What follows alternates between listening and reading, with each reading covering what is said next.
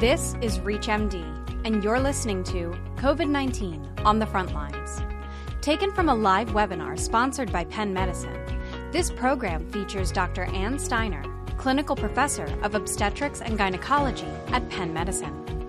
Dr. Steiner shares how clinicians can help patients manage their breast pain from afar. Let's hear from her now.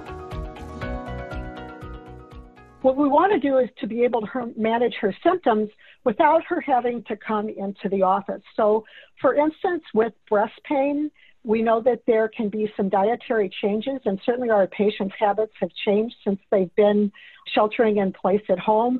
They may be having more caffeine.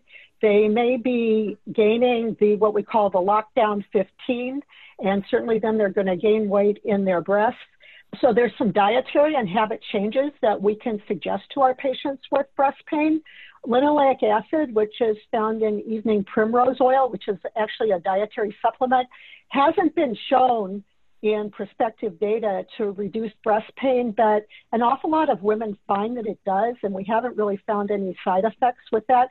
So I do recommend that women try evening primrose oil, which you take orally.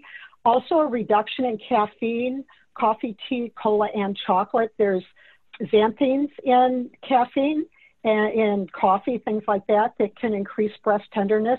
It doesn't lead to breast cancer, but it certainly can lead to these symptoms. So by reducing caffeine intake, they can cut down on their symptoms. And then finally, I've had a couple of patients who said that they just stopped wearing a bra when they were at home. They're working from home, and some women have large breasts and they need the support of wearing a bra, and they may need to wear it at night.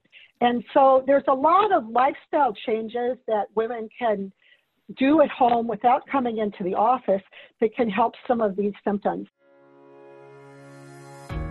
That was Dr. Ann Steiner from Penn Medicine.